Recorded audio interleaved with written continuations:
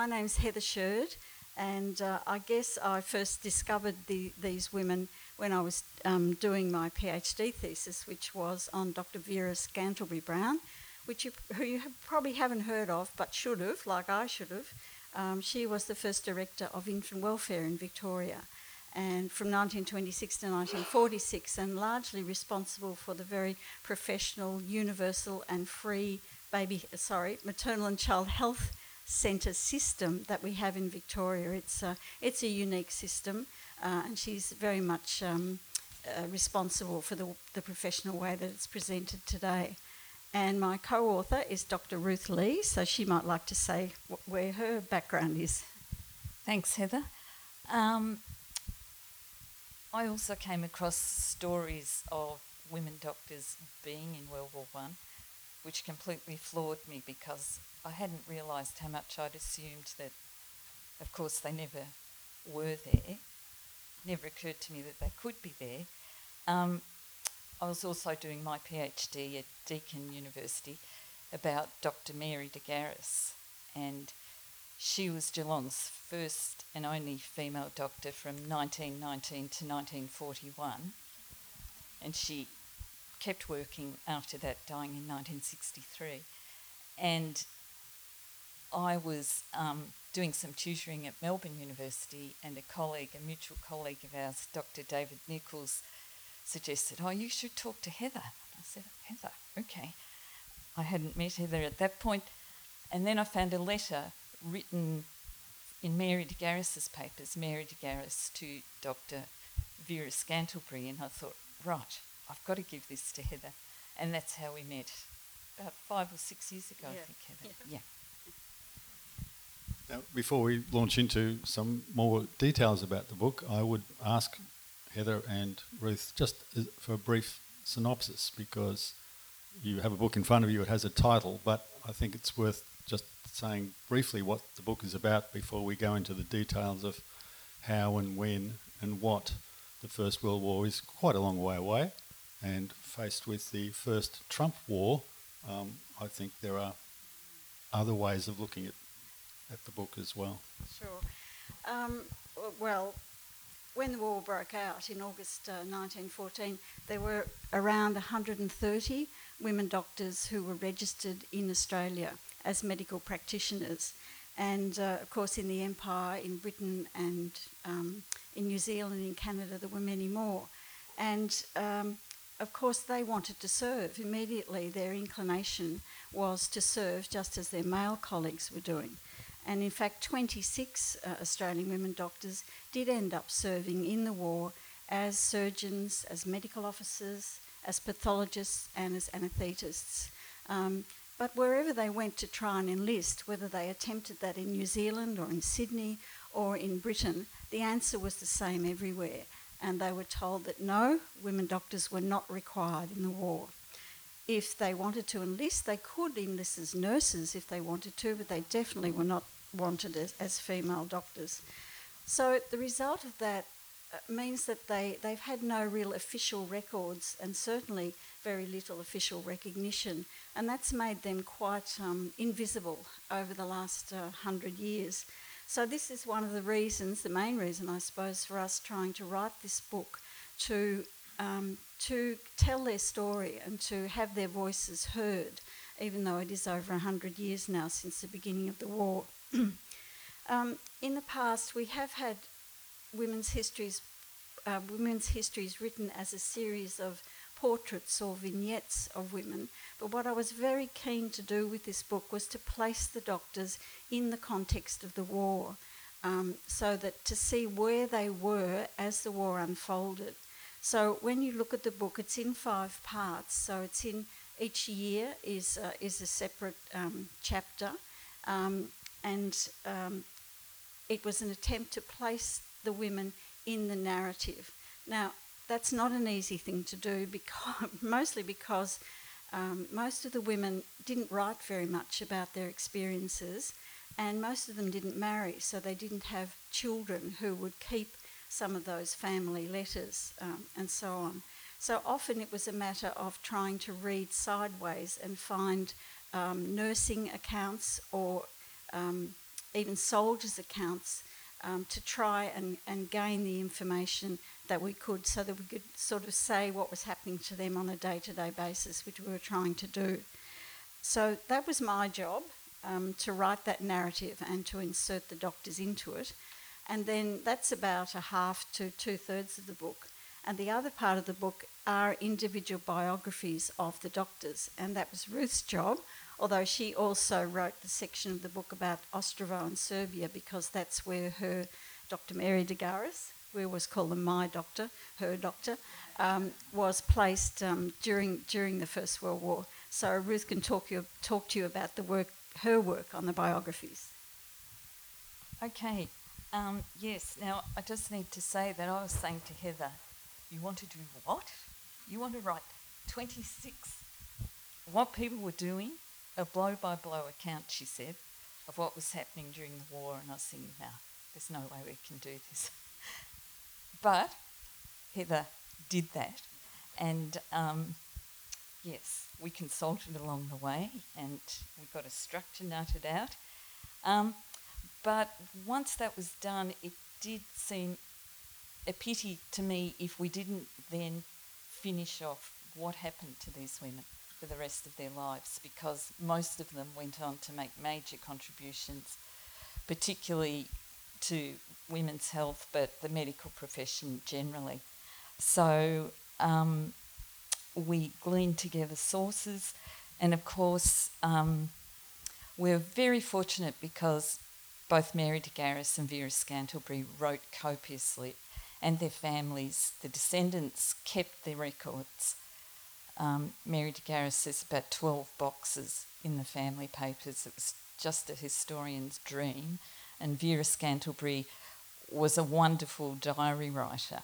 So, but a number of the other women, there's hardly a trace. So Heather was very diligent finding lots of that. We also used, university records were becoming more accessible.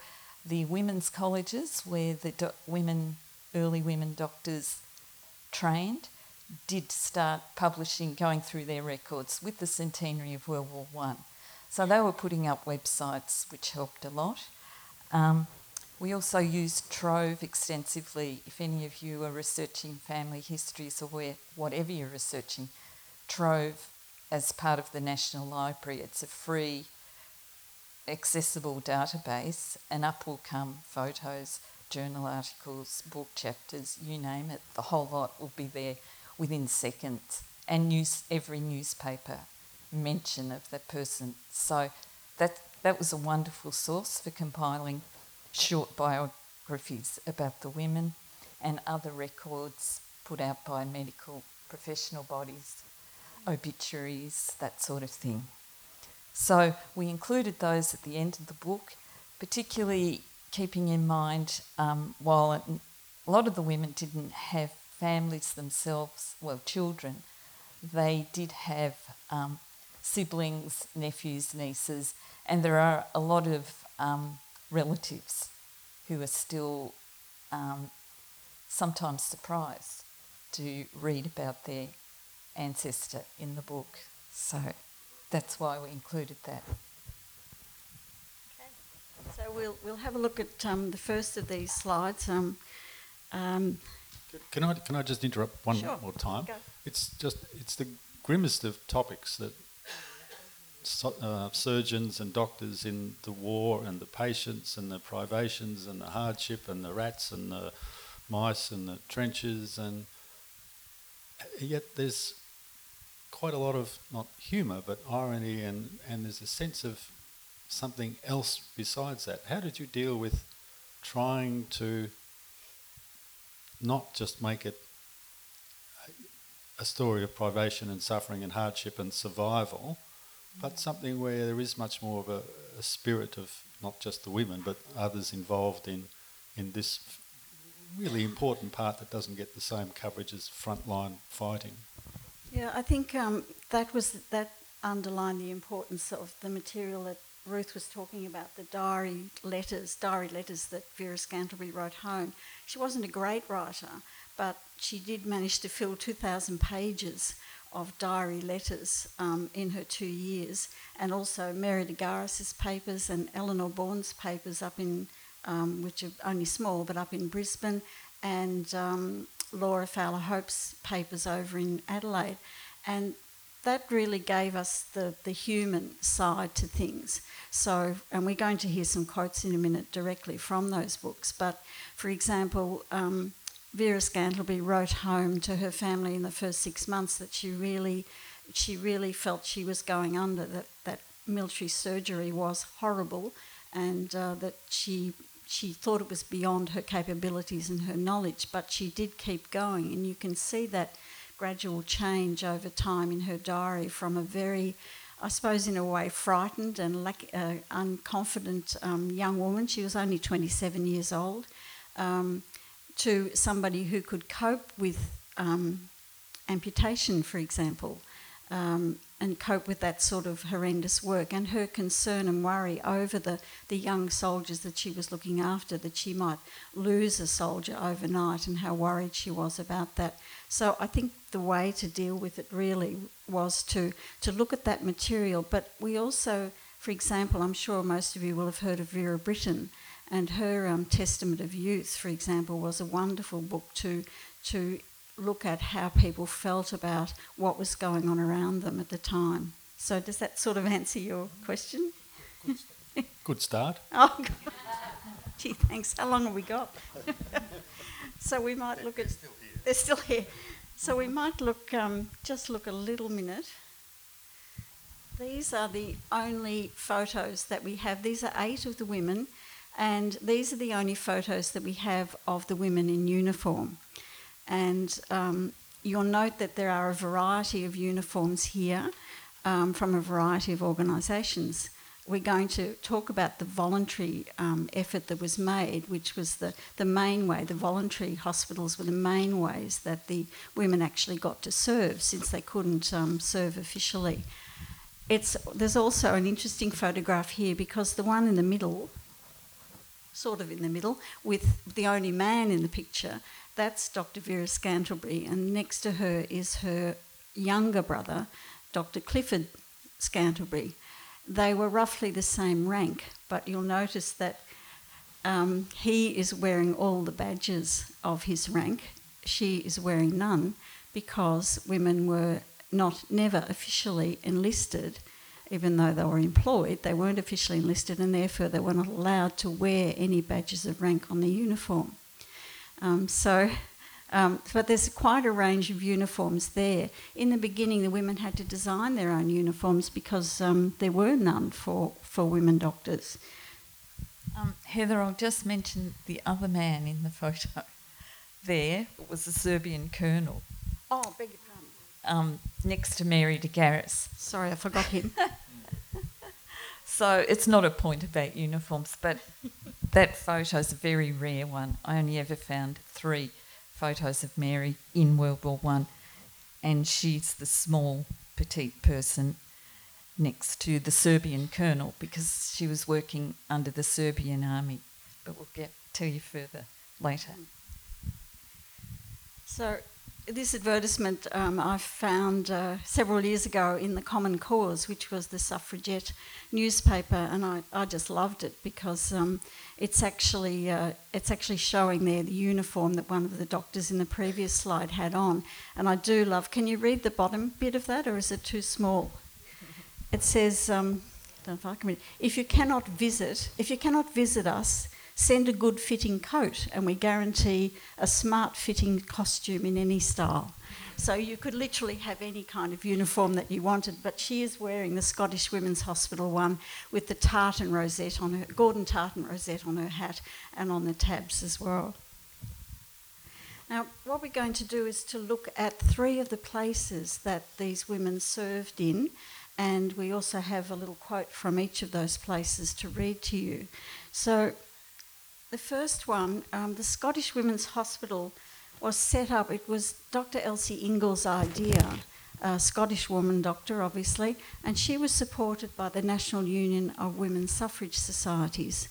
Now, what enabled the Australian women and most women doctors to serve in the war was that the suffragette movement decided that this really was an opportunity for them to demonstrate that they could, that they were worthy of being citizens, because British women didn't have the vote when the war broke out. Australian women did, but not in England. And so they made use of the war in that way to demonstrate their capabilities. The Scottish Women's Hospital sent 14 mobile units across Europe, and they established this stationary hospital at an abbey, a 13th century Cistercian abbey, which was about 40 kilometres from north of Paris. And this hospital existed throughout the war from early 1915 right through to early 1919. And the Australian doctor who worked there was called Dr. Elsie Dale. She was an absolutely brilliant pathologist. She had been the first Australian woman to win the Beat Scholarship, which she took up, which was very prestigious and only given to doctors who had achieved first-class honours right across the final year of their medical degree, which she had done. And she was in London when the war broke out, researching at the Lister Institute. She went straight to the War Office and was basically told to go away. So she enlisted with the Scottish Women's Hospital. She arrived in February 1916, and she wrote quite a bit about her time there, and particularly about the 2 weeks after the 1st of July when the Battle of the Somme began. So this is what John's going to read, something about her writing of her work at the time. They took 300 cases in the first 2 weeks. So she says, "There have been simply awful days and nights. I hear the poor people in the operating theatre cleaning up madly. A swab of every wound is taken immediately on admission and sent instantly to the laboratory. I examine them on the instant. Did 180 in 3 days, and a bacteriological report was dispatched within about half an hour. All the gas gangrene cases were sorted out by these means, and the incipient cases were spotted at once and operated according to the severity of the infection as notified by me. By that means we saved lots of limbs.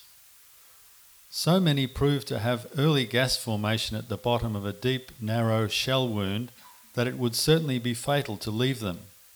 They would probably have lost a limb, if not life. So far we have had only 3 deaths, and we had 112 bad cases of gas gangrene without stopping." So gas gangrene was an enormous problem. It's not your everyday gangrene. It's something quite different, and it's a kind of infection that can kill you within about 48 hours. And we're talking about a time when there was no penicillin, no antibiotics. So the treatment of those infections was something very crucial to many soldiers' lives, and Roermond in particular specialised in trying to diagnose gas gangrene. This was often very difficult because of the number of shrapnel wounds that many soldiers it happened to many soldiers. So they might come in not just with 1 or 2, but within several, couple of dozen shrapnel injuries, and they had to try and track down the infection in each of those wounds. So this second hospital again was started by 2 suffragettes, Dr. Flora Murray and Dr. Louisa Garrett Anderson. They were quite militant suffragettes. Louisa Garrett Anderson had been jailed for throwing a brick through a window. Dr. Flora Murray was the official doctor for the suffragettes at the time, and they were certainly keen to take on this opportunity. They opened a 560-bed hospital in an old workhouse in Covent Garden in Endell Street in London. And if you want a comparison size-wise, the Royal Melbourne Hospital in Melbourne is about a 390-bed hospital. So this was an extremely large hospital.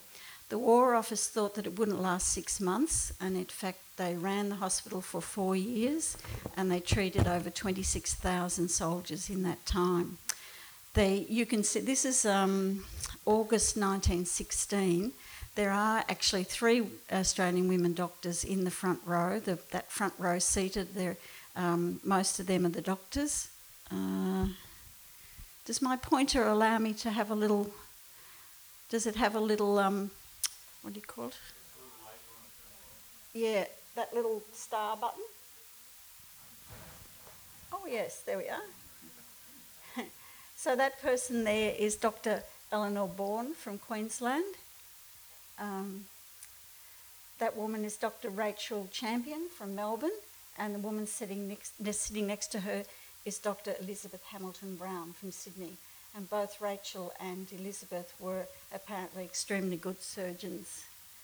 Shortly after, all of the men except the Sergeant Major in that photograph were taken away from the hospital, partly because they needed more men at the front, but mostly because the women had demonstrated within 12 months that they could run the hospital on their own, that they didn't need the men to help them at all. And on the bottom part of the screen is Frances Dodd's sketch in 1918 of the operating theatre. I have a couple of quotes for this particular hospital, and these are from Dr. Vera Scantlebury's diary. The first one is written of the event at 4 a.m. on May the 6th, 1917, so it was her first week in the job.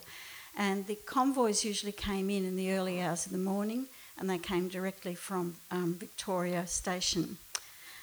She says, the scene in the hospital courtyard was rather impressive. It was very early morning and not quite dark. The ambulance girls and stretcher bearers were lined up waiting on one side, and the night sister stood on the other with her lantern. The Sergeant Major, and in brackets a man, dodged about. Then came the ambulances. Silently the stretcher bearers were lifted down from the motors, which held 4 and a nurse. I had a great feeling of pity, a fellow feeling. And then in January 1918, she attempted to describe the OR, and she calls it that beehive of an operating theatre with its hot, stifling atmosphere and white-gowned and hooded women moving ceaselessly about, and stretchers pushed hither and thither, and the sweet, heavy, sickly fumes of chloroform. So the third place that we're going to look at where the women served, and this is Dr. Ruth's specialty, is Ostrovo. As I said before, the Scottish Women's Hospital sent 14 mobile units right across France, but mostly on the Eastern Front, where they were gladly accepted, particularly by the Serbian army. And this place, Ostrovo, Lake Ostrovo, is now called Lake Varagita, and it's in northern Macedonia. And they went there because the Serbs were endeavouring to get back into their country by fighting the battle for Monastir over the mountains. So I'll let Ruth talk about this section. Yeah. Thanks, Heather. So you have a quote too, don't you? Sorry? You have a quote as well. Yes. Well, I'll get to that. Okay. Yeah, okay. So this camp, there were 3 Australian women doctors who were working at the camp with some of the British women as well. And Dr. Agnes Bennett was the first chief medical officer, and she was responsible for making sure this huge convoy of supplies was shipped out from London through the Mediterranean to Salonika, which was the base for a lot of those organisations, including a base where nearly 3,000 Australian nurses were stationed in World War I. So on reaching Salonika, then it was very rough roads, unmade roads over mountainous areas up to the lake, where they were to establish a 200-bed tent hospital. And you can see from the photos they were huge tents with wooden floors, and they held, I think it was 10 beds in each tent. So the hospital wards were in the tents, as were the staff.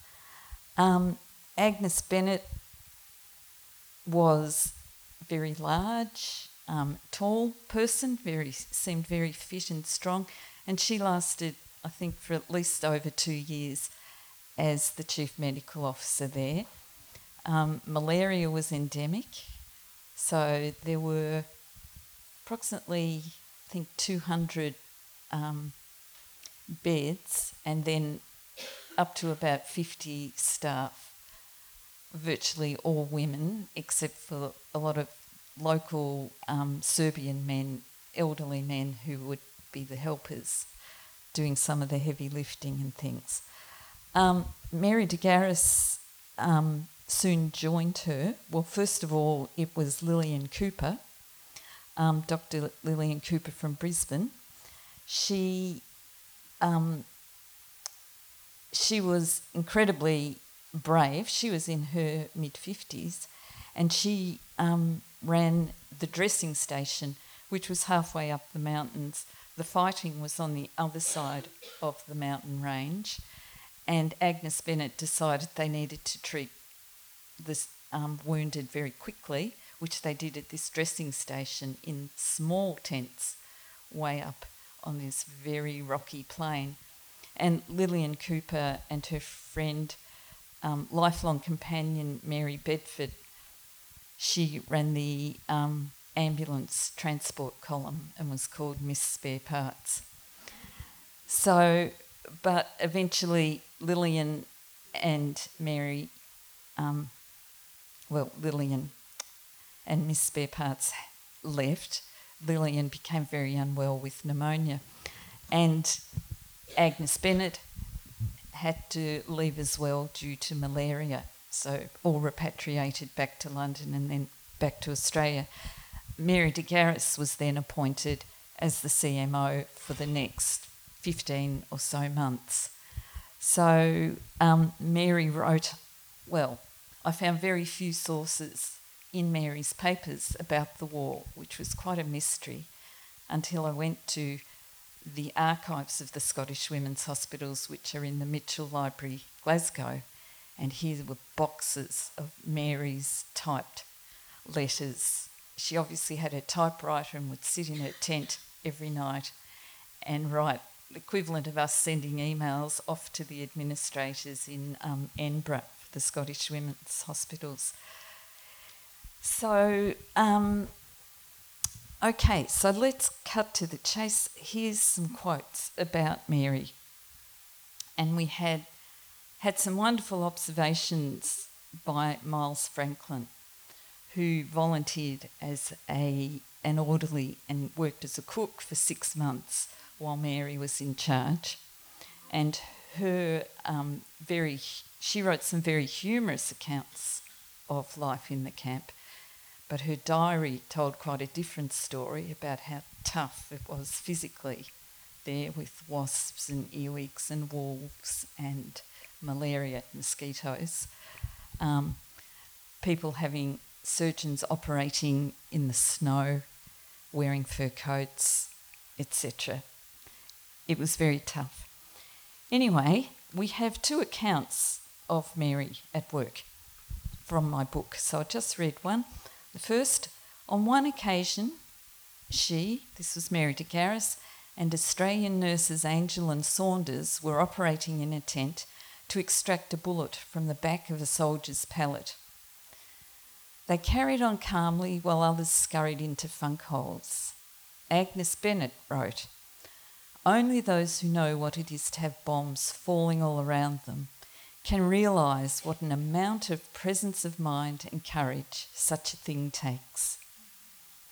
So Mary became known for her coolness and bravery under fire, and staff felt very safe with her because of those qualities. But she could also be quite decisive and authoritarian, which some staff felt. I guess there were a few disagreements, but they were under the control of the Serbian military and were in a war, let me say. So Mary's decisiveness and her lack of consultation probably would have been hard to take otherwise. But in those circumstances, I guess I feel it was quite justified. Anyway, getting on back to that point about humour in the camp, Mary described they had concerts, they had dinners, there were other male camps around within close proximity. Males of various nationalities would come, people would perform music, they'd do folk dancing. A lot of the staff got to know words, language in Serbian. And on Christmas Eve they'd have dress-up parties, and there's a photo of that there. And I think that was to do with the intensity of the experiences in the war, dealing with a lot of suffering and deaths, but also a lot of intense pleasures. And they were able to go horse riding. Miles wandered around the country with friends, hitchhiking on her days off. So there was a lot of freedom, actually, within the ebb and flow of the battles and the wounded coming in. Anyway, so was that because they weren't beholden to anybody? Like they were independent from They the were military? relatively, yes.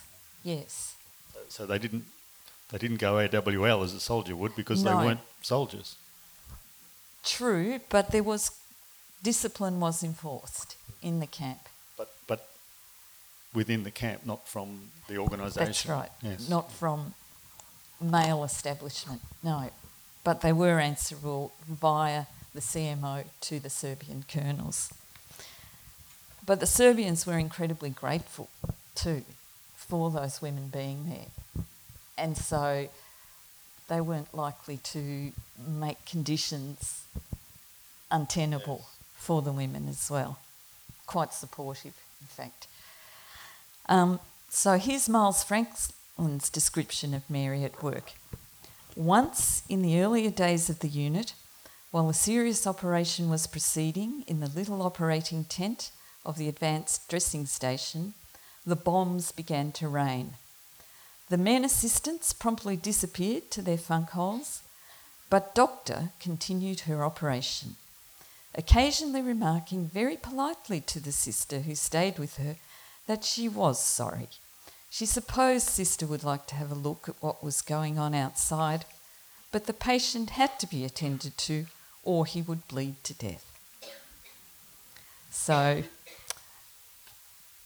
camp life was entertaining, a lot of pathos, a lot of tragedy, and a lot of suffering and hardship, but very tough. But your point, John, also the relative freedom the women had, because they were volunteers. In a way, they were lucky. They could choose when to leave. The nurses who were enlisted in the Australian Army were there for the duration of the war and suffered post-traumatic stress and untold other difficulties after the war, and probably connected to that length of service. Mary lasted about 20 months all up, and as I say, it was unusual for anybody to stay 4 years. Agnes took time out, but she did then come back into World War I. So she did last 4 years, but it was on her terms, which made a huge difference, I think. Well, I think we're ready for questions, either from John or from the audience. Well, I've got another question, and I've got the microphone. It is called the Extraordinary Australian Women Doctors of the Great War, and I've asked you this question before, but the separation, to what degree did they see themselves as Australian, or like a lot of society at that time, and these women came from a particular part of society, the fact that they could qualify as doctors, to what degree did they identify with Australia, or like many others, just identify with the glorious empire? because we're limited in written reminiscences of their time, we're not quite sure the answer to that. I know that in Vera's diaries she saw herself very much as Australian. Certainly their education was based on British history, and I think Australians still saw themselves as a vital part of the British Empire. But she very much saw herself as an Australian doctor there, and she only mentions the empire a couple of times, and it's in relation to just being in London and being in the heart of the empire. But her focus was on the soldiers and not really on serving the empire at all. I think it was purely as a doctor, seeing that her duty was to relieve suffering. And so she didn't really, I don't think she really saw it much at all as a activity for empire. I don't know, Ruth, what about you? Mary de Garris's father was very patriotic and a friend of Alfred Deacon's. And I think for a lot of upper class Australians, empire was like the wallpaper. It was an unquestionable kind of thing, and people were very happy that Australia was attached to the most powerful empire in the world at that time. But again, I think both for Agnes and Mary,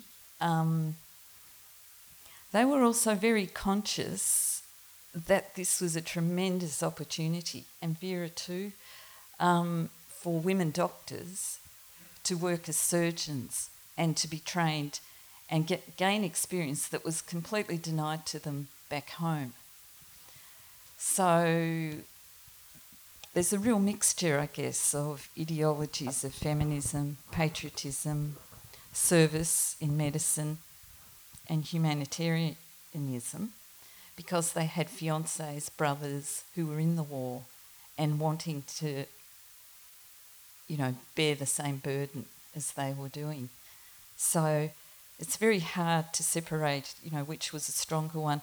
But they did, war, fortunately and unfortunately, presented incredible opportunities for them to transgress their traditional roles.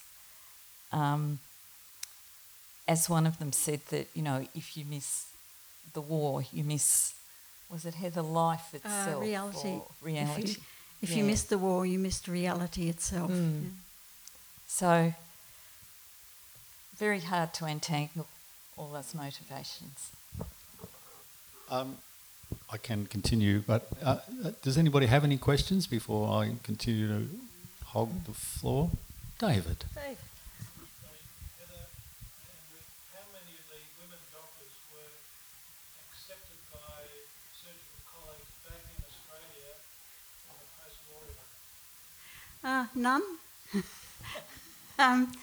Look, I don't have any quotes from the Australian doctors themselves, but one of the British doctors, a Scottish doctor who acted as a surgeon throughout the war, she said that it was the highlight of her life, her time as a surgeon.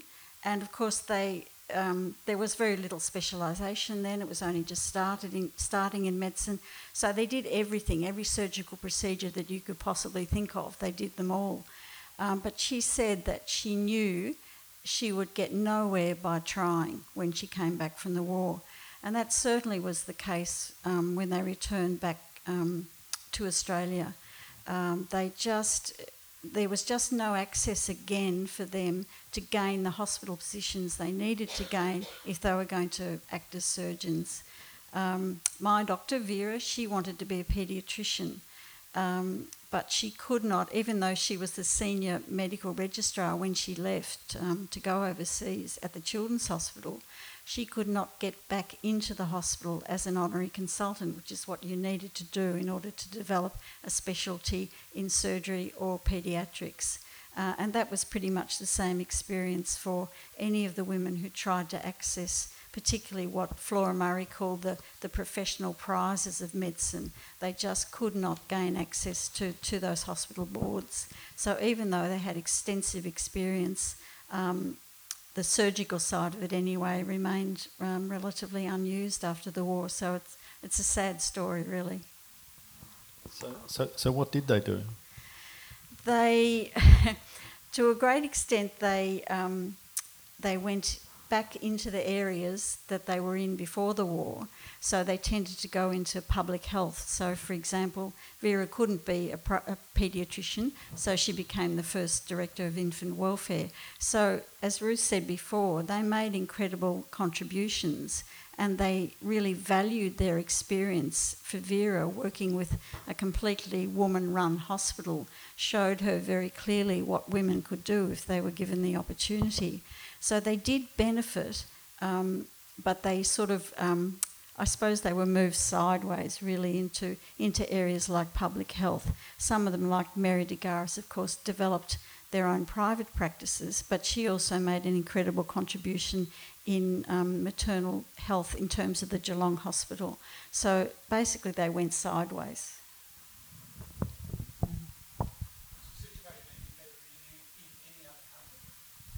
Not that I know of, no. Well, just one example though, the treatment of New Zealand doctors, isn't it? That they could join they actually got recognised, didn't they? I thought they were allowed to wear the uniform. I'm not sure. What's your book? No, I thought I read.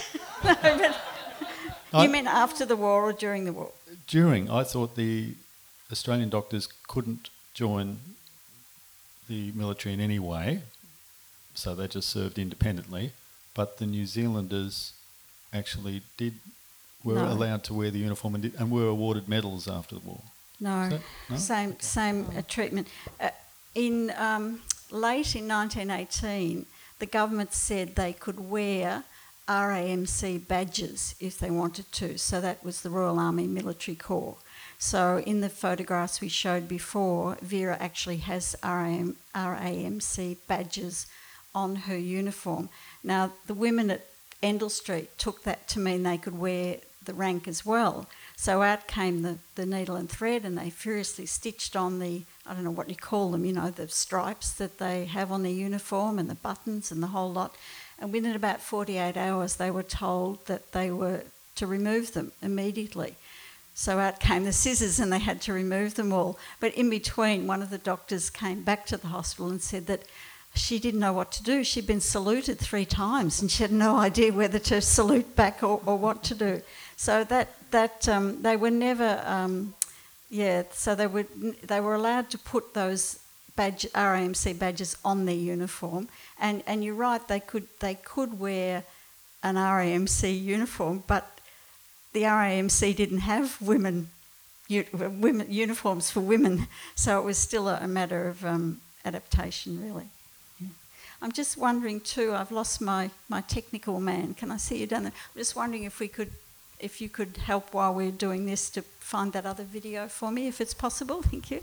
So we'll keep going. Stephen, a question.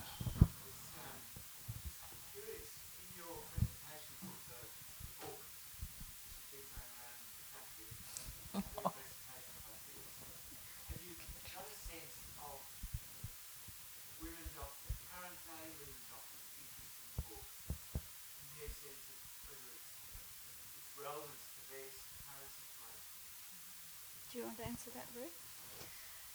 I don't have a strong sense, other than we had the head of the Victorian Medical Women's Society come when we did a Melbourne presentation, and she really drew out the relevance, actually, parallels that she could see to current situations with women perhaps struggling to get into surgery and the conditions that make it so difficult for women to have families and become surgeons. But that's... I'm not sure how far it's gone. I think in Victoria there is quite a lot of interest because Victorian women doctors were the first ones to form their own medical association, which is still very strong today. So they came, several of them came to the Melbourne launch. In New South Wales, it's interesting because the women's medical is part of the AMA up there, and so there hasn't been quite as much response. I'm not sure why, but it's not easy to make contact with the women. We do it through the association, and certainly their president, the Victorian Medical Women's Society president, was thrilled to be asked to actually launch the book in Melbourne. So they are interested. It's just a matter of getting the message out there. We have we're hoping it'll work, but this little tiny video is only about a minute and a half, and it was made in 1918, so it's 101 years old. It was made by the French Army, and the abbey that I spoke about before, Royaumont, in just north of Paris, they, a bit like Agnes Bennett, they felt they needed a forward dressing station near the railhead where their wounded men were coming in. So they set it up at a little village called Villers-Cotterêts in 1916, and that's what they look a little bit like penguins, being 101 years old. We'll see if we can get it to work.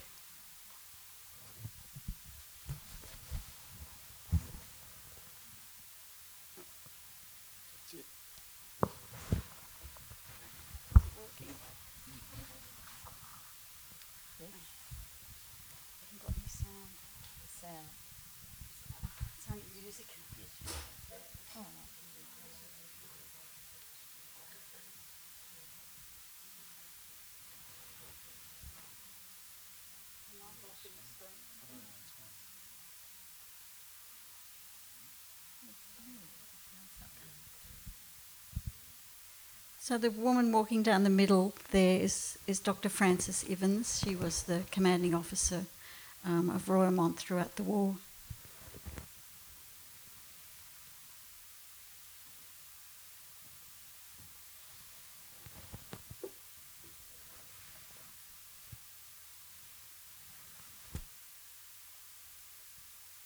So they're taking a wounded soldier to the surgery.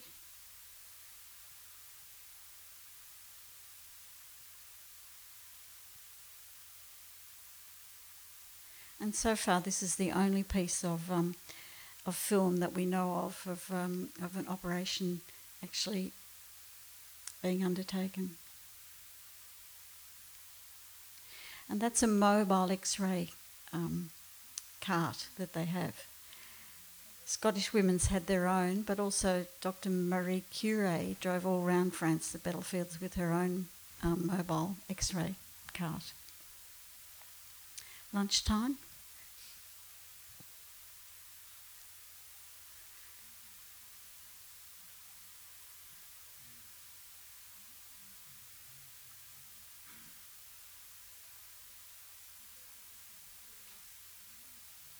These guys think being filmed's hilarious, I think.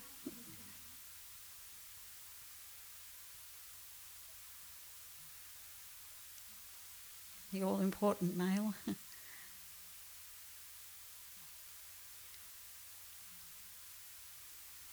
And in the last few seconds is just a short view of the doctors and nurses at the time. And there was always a dog.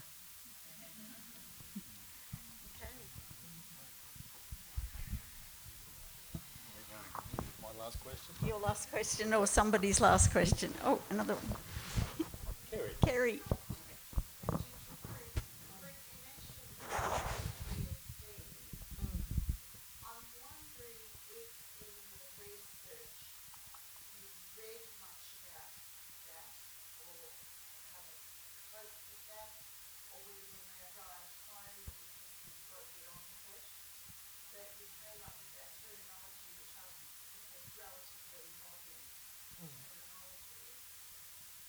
Yes.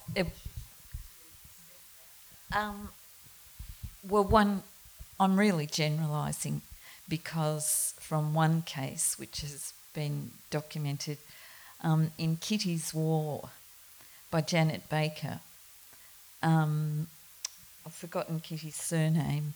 She was in the war. Norton. Kit McNaughton. Yeah. Her life after the war was quite sad, and a lot of physical ailments, and photos of her show her that she suffered a lot. So, yes, I guess I'm generalising.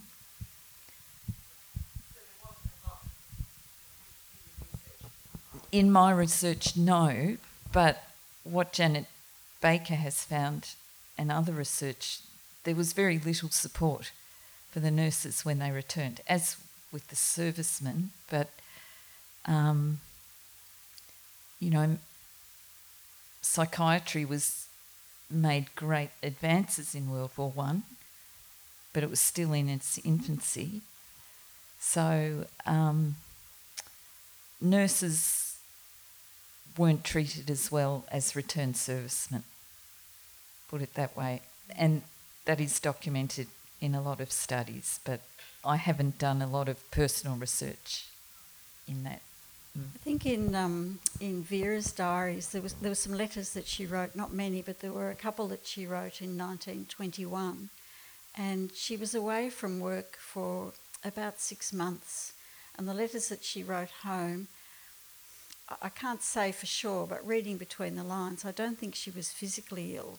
I think she may have had a period at that time when it all started to come back to her, and she was quite ill for about 6 months, and her family sent her off to sort of have a bit of a trip around Tasmania at the time. And I think it was, I suspect it was psychological rather than physical. And of course, the whole communication with people was the stiff upper lip, not admitting to anything at all at that time.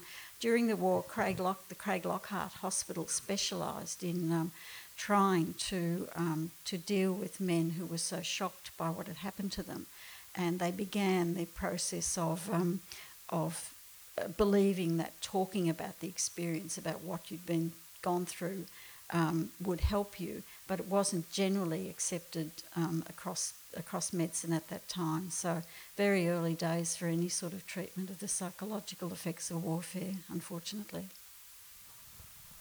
So the book fills in a wonderful gap in the history of the First World War, and lots of people do that when we need to revisit our history with the eyes of the present. I just wonder, for the reader, that it's not just an historical correction, but you must have reflected, both of you, when you were writing, the state of women in society today, and whether women if they're good enough, they'll achieve well, and if they're not, they'll stay in their place until they do. I just wonder how much does the book inform us about the present? Well, look, I'm really hoping it'll inspire any younger people who might read it. I don't know how far it'll permeate with young or echo with younger women. We did have one very positive review by quite a young reviewer.